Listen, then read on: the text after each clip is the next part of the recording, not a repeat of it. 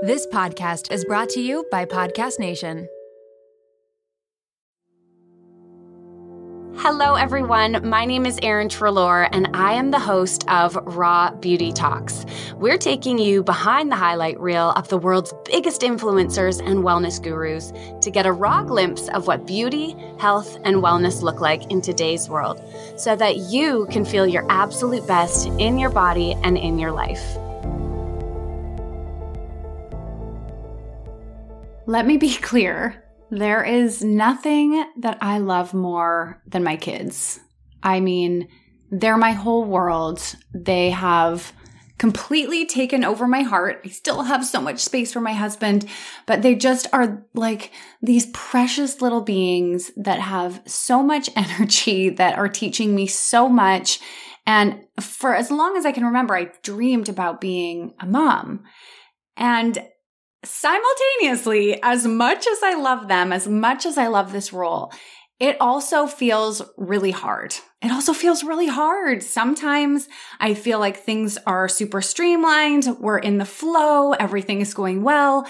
And other days it feels like my head is going to pop off trying to balance it all and keep laundry going while running a business, keeping everybody's emotions and hearts protected, feeding everyone. Like, can we talk about the fact that feeding these little humans is a full-time job in and of itself?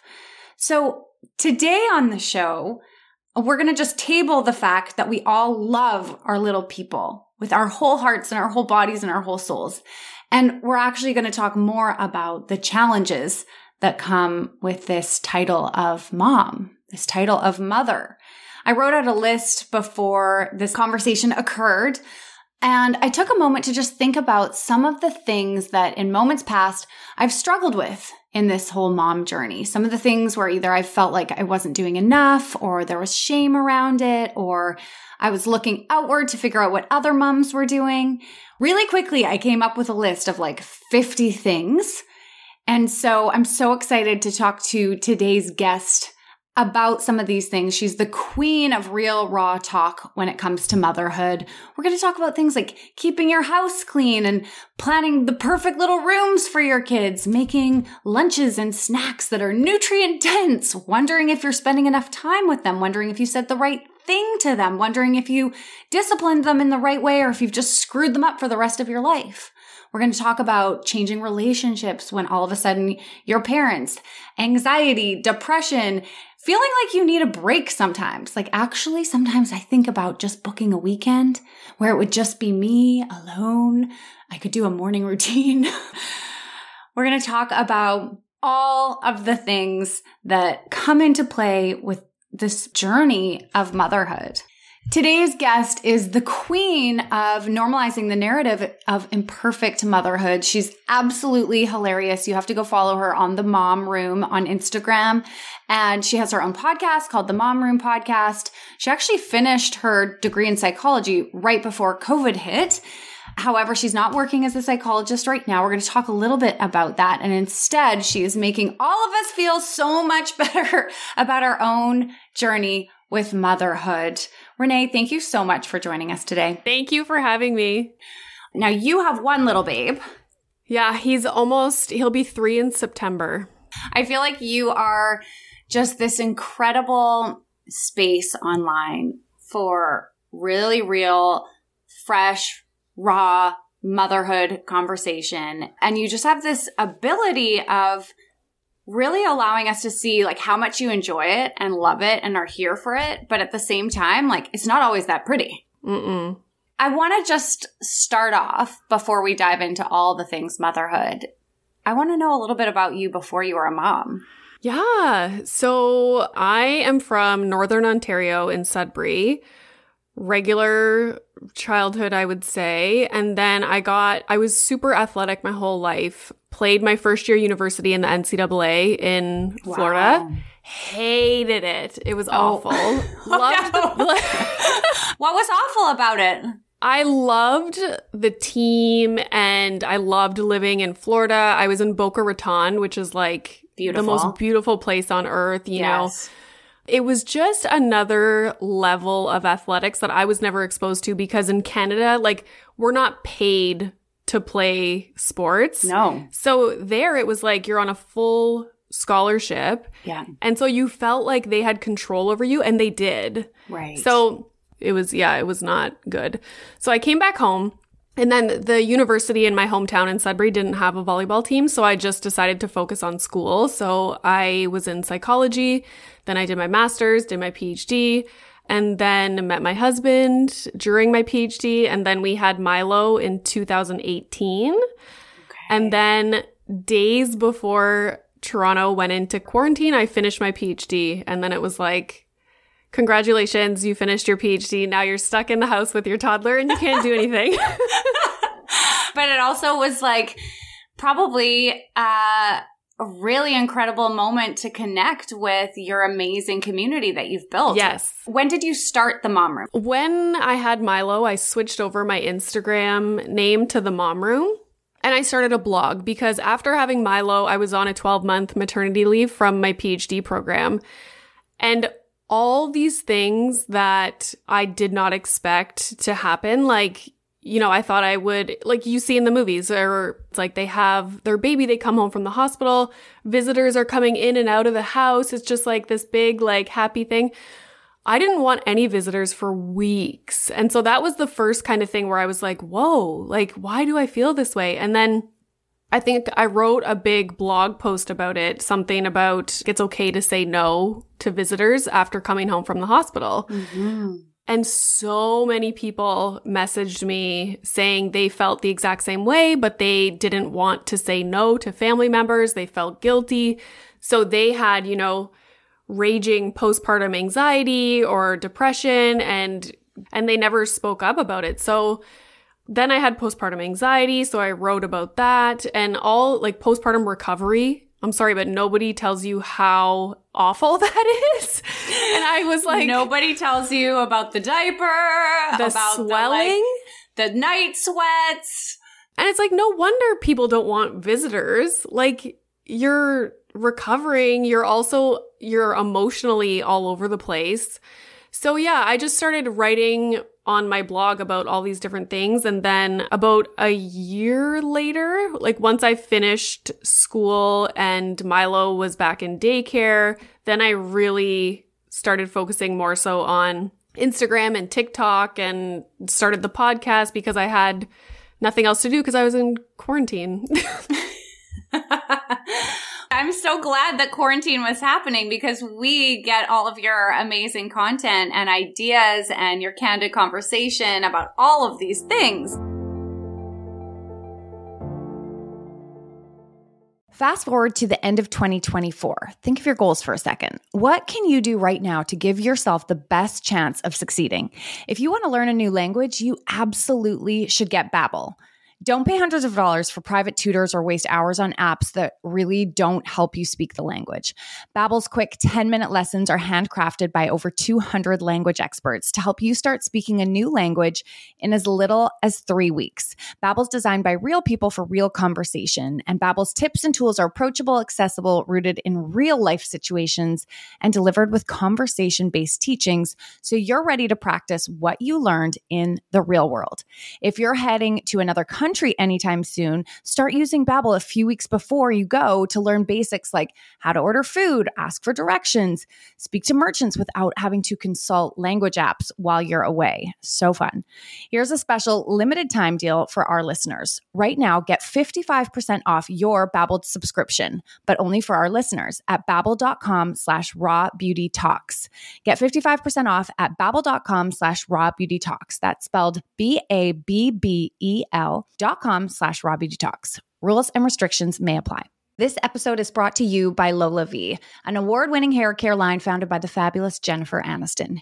Jen got tired of the same old struggle we all face, choosing between hair products that work and ones that are actually good for us. With LolaVie, that dilemma is history. We all put our hair through the ringer. That's why it's crucial to have products that not only repair the look of the damage, but also shield your locks from future harm. Enter LolaVie's bestsellers, the Glossing Detangler and the Perfecting Leave-In Conditioner. They're your hair's new best friend. friends. For a limited time, you get 15% off your entire order at LolaVie.com. Just use the code RAWBeautyTalks at checkout.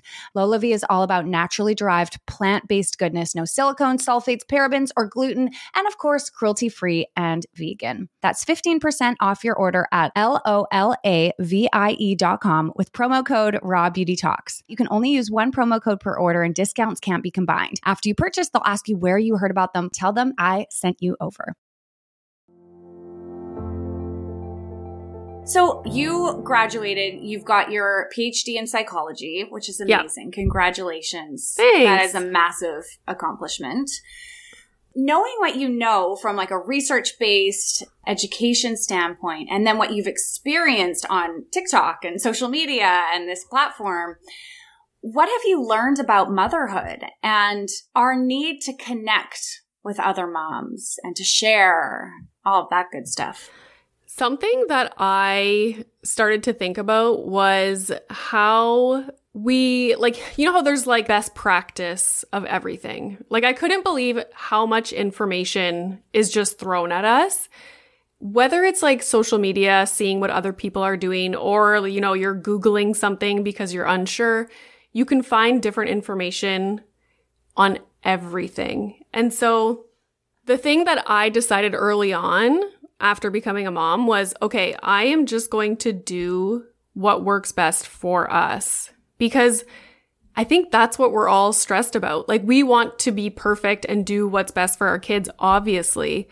But nowadays, and I asked my mom about this too. I'm like, did you go through this? Like, did you experience this? Because she didn't grow up with social media or the internet. Like, imagine that. I can't. Imagine. I can't. Like, I can't even imagine the number of times that I have gone to Google to try and figure something out as a mom. Mm-hmm. I was like, Mom, did you feel like guilt? Did you like stress about all this stuff? Because even with the teeth brushing, she sees me struggling trying to brush Milo's teeth, and she's like, I don't remember going through this with you guys. And I'm like, because you probably barely brushed our teeth. Totally. I was going to say, she was probably like, well, this is not ideal. You go to bed and like, we'll deal with that later. Right? Yes. And so I think that's the biggest thing is that I've learned is you have to just do what works for you and be confident about those decisions that you've made. But at the same time, when you see another mom doing something that's different from how you do it, you also have to remember that as well. So like approaching other moms with empathy as opposed to trying to evaluate what they're doing and compare it to what you're doing. Oh, yeah. And giving empathy to yourself as well. When you notice another mom's doing it differently, doesn't mean that you need to be doing it differently too. Your way is great as well and is working for your family. I love that you said that. Exactly. That's why someone, I don't know if you follow Kids Eat in Color. She's a nutritionist, and she was saying something might be best practice on paper, but it doesn't mean that it's best practice for you.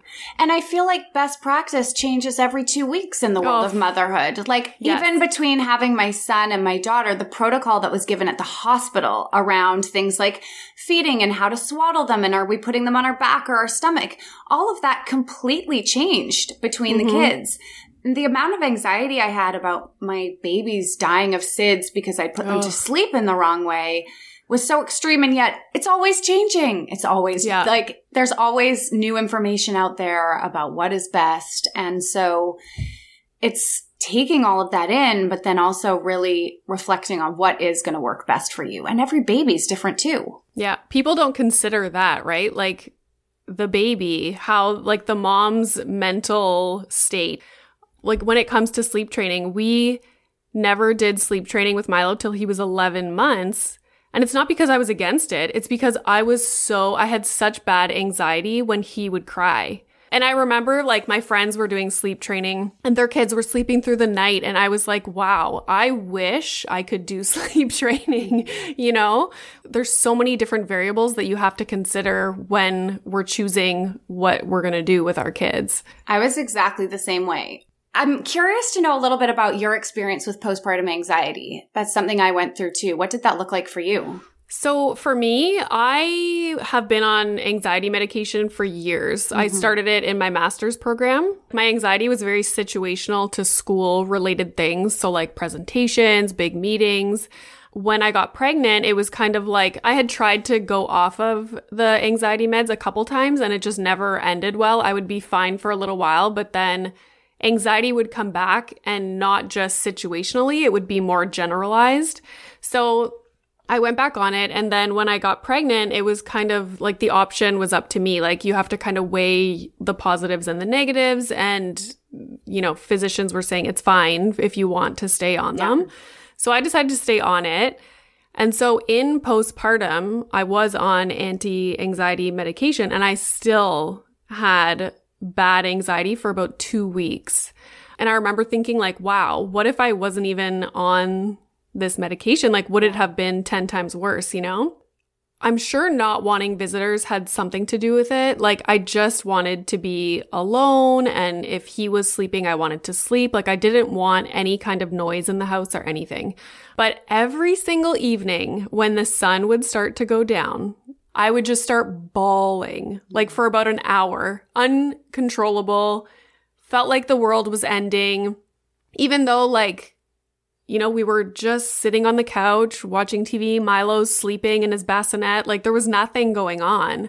And I couldn't explain it. And I would just tell my husband every night, I'm getting really anxious. And he would like, what do you do? Right? He was like, oh, so I remember at one of Milo's early appointments, my doctor asked how I was doing, and it kind of took me off guard, right? Because you're there and they like measure every body part of the baby and you're just kind of sitting there.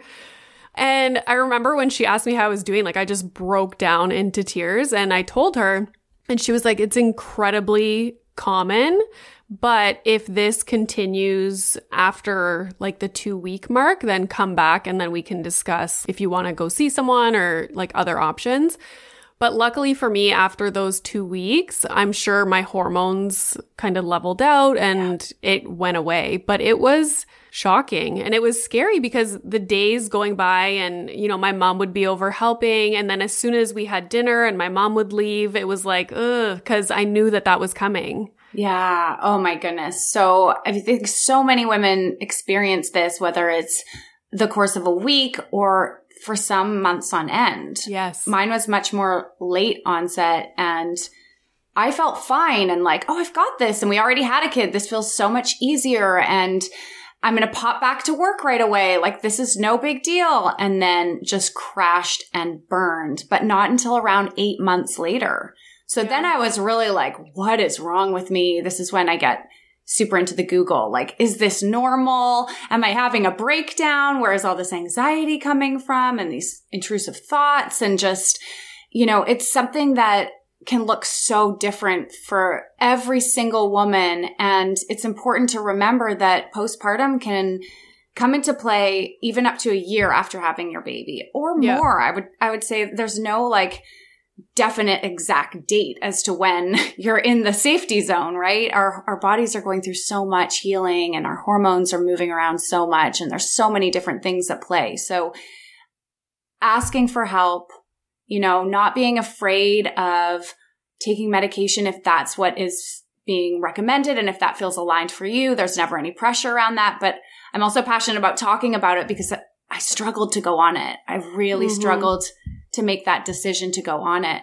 Did you find it stressful at all deciding whether or not to stay on it for pregnancy or to go on it in the first place? So initially, I was trying to get it, like my PhD is in psychology, you know, right. Like I study psychotherapy. So you would think that I would choose the therapy option, right? But there was such a wait list to get in to see anyone. And I was ready to drop out of school. Right. So, and then at the same time, therapy is a lengthier treatment. You know, it can be 16 weeks or something. And I just wanted to feel better. So I made an appointment with my doctor at home. And this was over the Christmas break of my first semester in grad school. Dragged my mom to the appointment because I was bawling, like I couldn't even talk. And I just asked him if I could go on that. And he was like, yep, like no problem. So I didn't have a problem going on it. And then I think once I noticed how much it improved my quality of life, it was like, this is a miracle. Like I'm lucky. I know not everyone has that experience when they're looking for a medication that's going to work for them. But like I had 0 side effects. Your days just feel so much lighter. Like I didn't have anxiety over things. Like it was just crazy. Even like little things, you know, if you're in a mood and you're going through your day and you like stub your toe or hit your elbow and you like feel like almost like a rage feeling. That's like anxiety can present in that way as well. And so it just made my life so much better. And so after trying to go off of it a few times because I wasn't now in school doing the presentations and doing all that, then anxiety started to creep up in really random situations, like going to the DMV to pick up my new driver's license, and I could barely talk to the lady at the desk. Like so random. And I was like, okay, I think I'm going to go back on. Like there's no reason for me not to. So yeah, when it came to getting pregnant, I just dove into the research and there was really nothing that scared me to not be on it. So we decided to just stay on it, especially because when you get pregnant and then in postpartum, you're so vulnerable to having anxiety and different, you know, ups and downs of emotions. So I was like, it's probably best to stay on it. So yeah. And I know a number of women who have and have had really positive experiences. One of my friends quickly talks openly about her experience with this. And I just think that the more people who are sharing what has worked for them, it doesn't mean that it's going to be right for you. Sometimes you'll try one and it's not the right fit. And you've got to try again. So, you know, just really keeping that open mind that it's all a journey.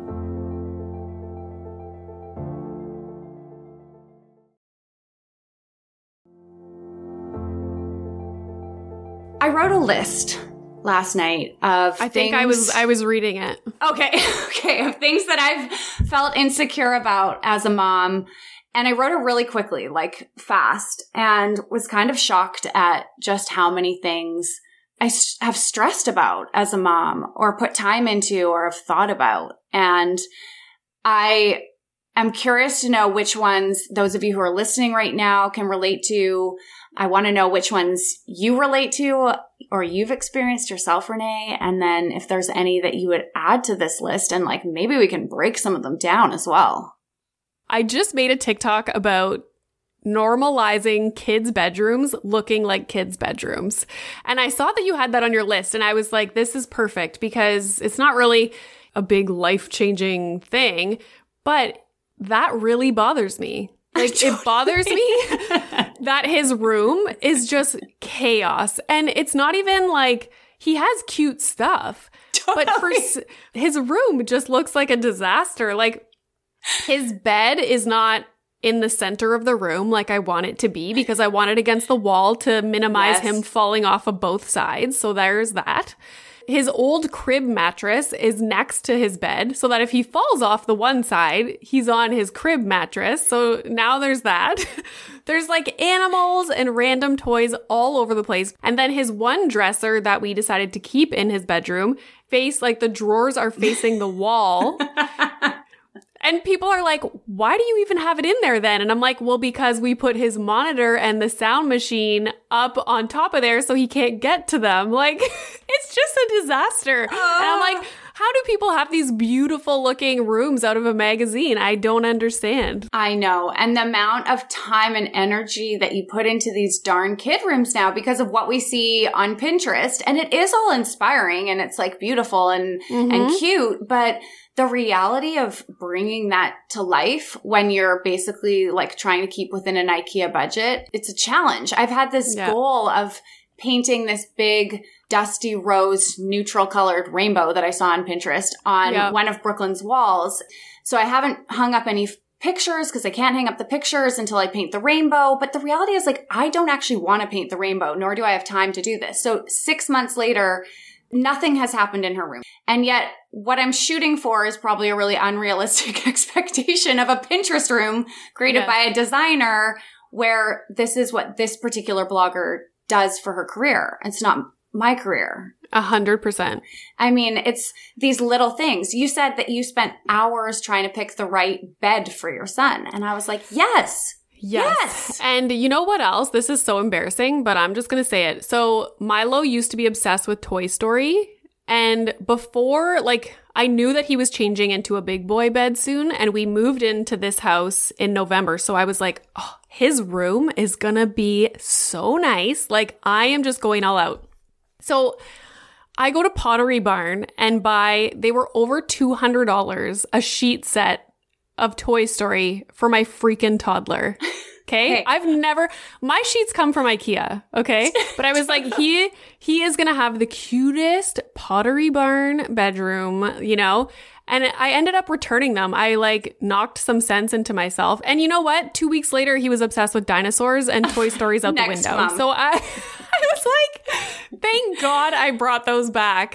Can we talk about the overall cleanliness of a house and the pressure as a mom to like keep this Pinterest-worthy white house that is like beautiful, fresh flowers everywhere and everything's just those essential oil diffusers are on and there's never any clutter and everything is like color-wise so cohesive. I make a lot of TikToks about, I call it like things in our home that just make sense. And I go through like things in our home that are just, they don't make sense. And we clearly have a toddler.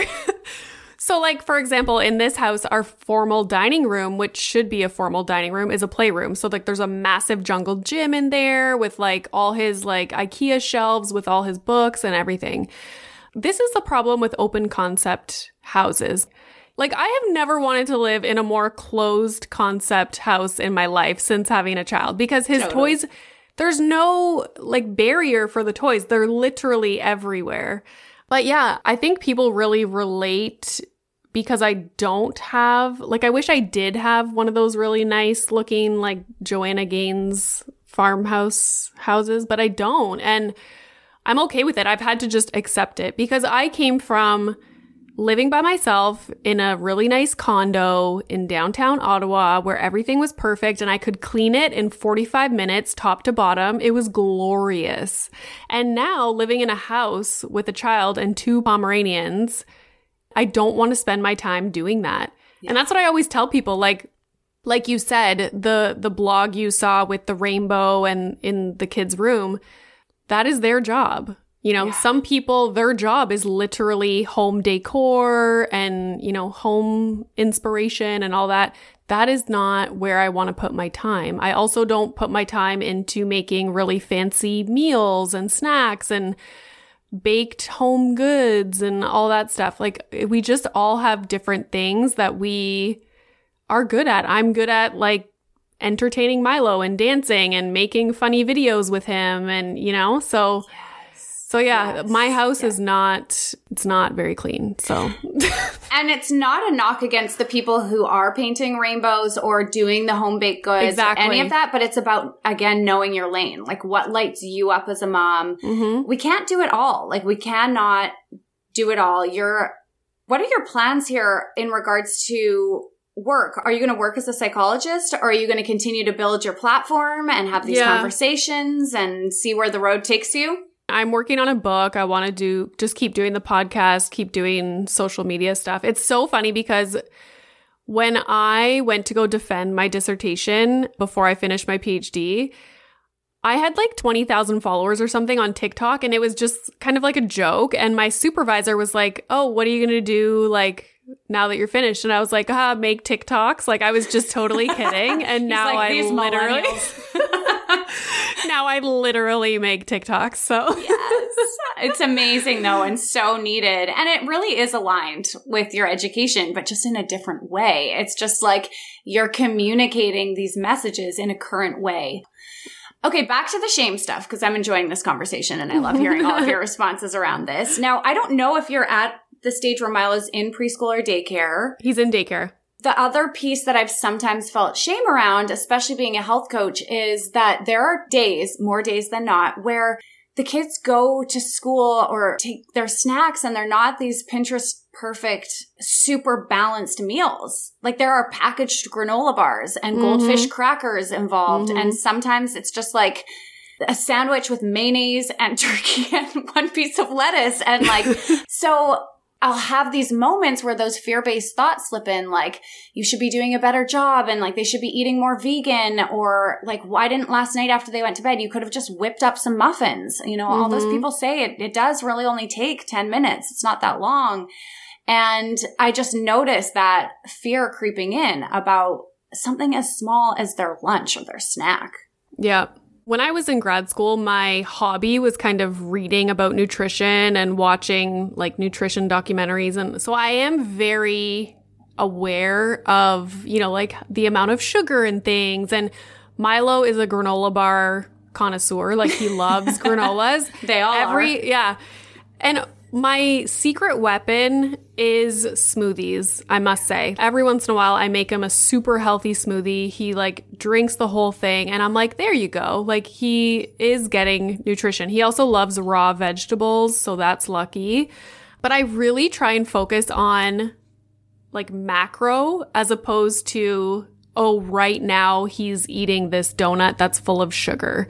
Because like that's life. My husband and I eat that way as well. Like I have pie, I have donuts. I don't restrict myself with anything.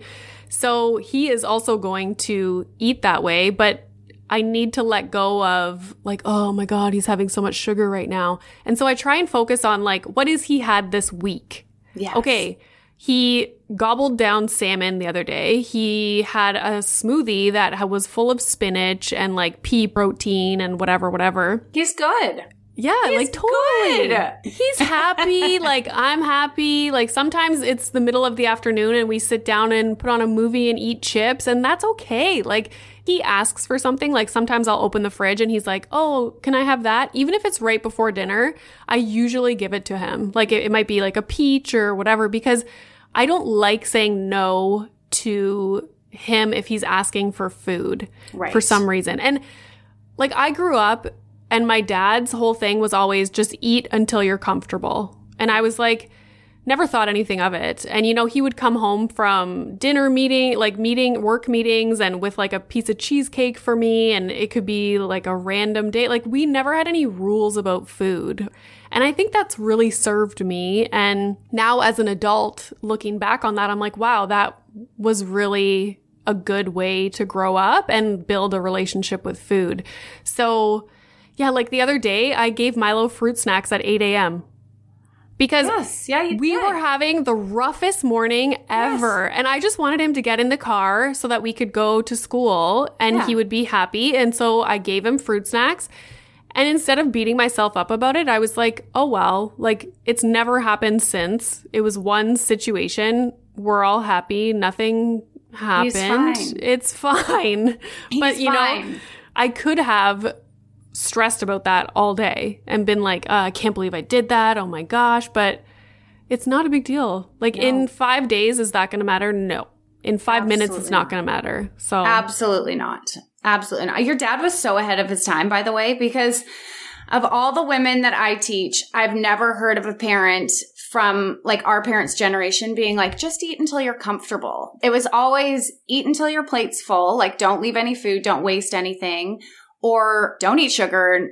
We don't eat too many carbs. Don't eat now. We're just about to have dinner. Hold on to your appetite. Like there's just been so many rules. So go to your dad. I'm cheering him on. That is amazing. I know. So on that note, have you ever had body insecurity as a mom? No, not in the way that I think people think of it. Like I think people think appearance. Genetically, I have just always been like I'm 6 feet tall. I'm super thin. I've always been really thin. But I more so worry about my pelvic floor not being strong and like having long-term issues. I worry about like core strength because after having Milo, probably when he was about 18 months old, and it was funny because I was doing TikTok dances and I noticed that I leaked and I was like, oh my God, that happened to me? Right. I know about this stuff. I've been doing my Kegels. What? I know. I was shocked. Like I was super in shape when I had Milo, but that doesn't matter. So anyways, then I went and saw the pelvic floor physio and I've just been learning a lot about that stuff. And I started to get bad lower back pain and just kind of learning how that's all connected. And so many women suffer with these issues and just let it go, let it go. You know, it's not something that is standard healthcare practice, pelvic floor physio, which is wild. Hopefully that changes. But yeah, I was more so concerned about things like that as opposed to I look different or I don't look how I want to look. Like I'm always, you know, if my jeans are tight, then I'm going to buy new jeans and that's okay. And move on. Yes. Yeah. Oh, God, so refreshing. I love it. Okay, 2 more things. Okay. I am not blank enough. Or am I doing blank enough? Am I reading to them enough? Am I spending enough time with them? Am I present enough? Am I enough? What have you heard from your community in the mom room and in your own mind and experience with this dialogue around enoughness? It's funny that you said reading because I struggled with that as well because our bedtime routine is mostly right now it's watching Blippi. And like that's our special little time to snuggle in bed. And I used to feel really bad about it because everyone I saw online, like their bedtime routine was sitting in a chair with no screen reading books. And I was like, oh, like we don't do that. But now instead we read a little bit after we watch some Blippi. So to try and balance it out. But I go through those thoughts as well. And I think that's normal. But at the end of the day, I think it's important when you are connecting with your child to be fully present. So I'm not on my phone, or if I am, I'm usually recording him and he thinks it's hilarious. But yeah, just trying to be fully present when we are together. So yeah, it's something that I struggle with too. And even like the daycare thing, you know, like I don't have a traditional job where I'm going into an office like my husband does, let's say.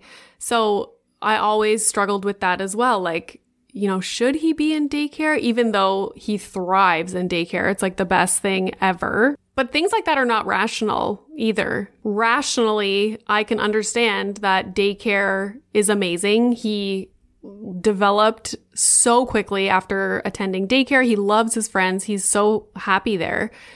But still, I'm like, oh, is that the right thing? But then when I think about it, what are you going to do? Sit at home with me? Like, I'm not an early childhood educator. So I think just like when you do have moments with your kids, like making it count. And we always try and have like special weekends and do special things and take them for ice cream. And so that's just what I try and focus on.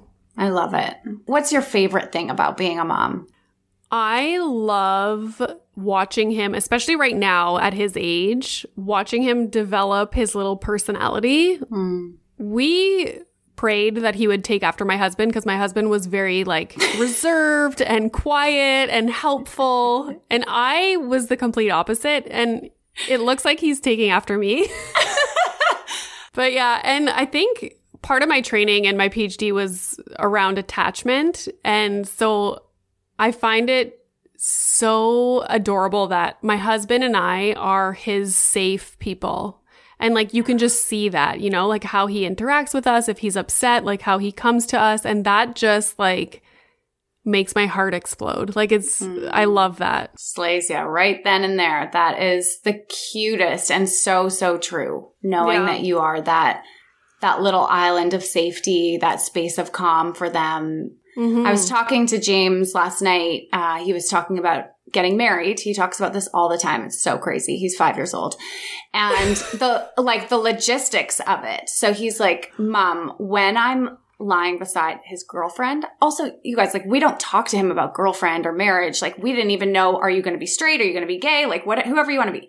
He's got this girlfriend. He asked her to be his girlfriend. They're getting married. It's very consistent. This is the one. Oh my. And he just wants to be certain that when they move to the new house that I'll be okay. And also that I will sleep in the bed with them. And just like planning through these logistics. I mean, having these conversations at the end of that bedtime routine, you know, where it's been a bit of a struggle and then you lie down with him and he's 5. We still lie down with both of them to put them to sleep and like scratch their little backs until they fall asleep, which we swore we would never do. And here we are. But like, there's nothing more precious. And it's always just when you think you're going to break or like you're so exhausted that they say those little things and just crack you wide open. And it's like, this is everything. Yeah, I know. They're so cute. Like every day I look at my husband and I'm like, I am obsessed with him. And he's like, I know. I'm like, no, like I am going to eat him. Like I want to eat him. I know that feeling. It's so real. It's so real. It's like, it's just so crazy. As much as we talk about like all of those moments, the stresses, the like fears, the anxiety, the low moments, the exhaustion, there's nothing better. What's your message to other mamas out there? Oh my gosh. My number one message, figure out what works best for you and your family and just be confident in those decisions. I love it. And what you're doing right now is working for you, but it's also working for all of us. So thank you for showing up in the way that you do and for just sharing so openly and honestly. Keep rocking those amazing outfits that you wear for your grocery shopping. And you take care. If you want to know what I'm talking about, you're going to have to go over to her feed at the Mom Room. Where can people find you if they want more? Yes. So I'm on Instagram and TikTok at the.mom.room. And then the podcast has its own Instagram account. It's at the Mom Room Podcast. And then obviously the Mom Room Podcast is everywhere you can get podcasts. And I'm saying podcast over and over again. We'll make sure we link to that down below. Thank you again. It was so fun chatting with you. Thank you for having me.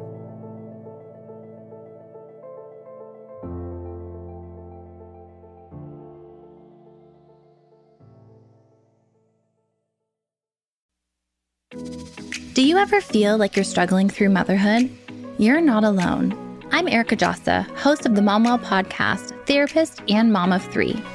Join me each Wednesday as I sit down with guests, including psychologists, pediatricians, psychiatrists, fertility specialists, lactation consultants, and more to unravel the myths of motherhood. With expert advice, practical tips, self-love, and some coping skills to help you along the way, you can become the mother you want to be. Listen to the MomWell podcast at momwell.com/listen or on your favorite podcast platform.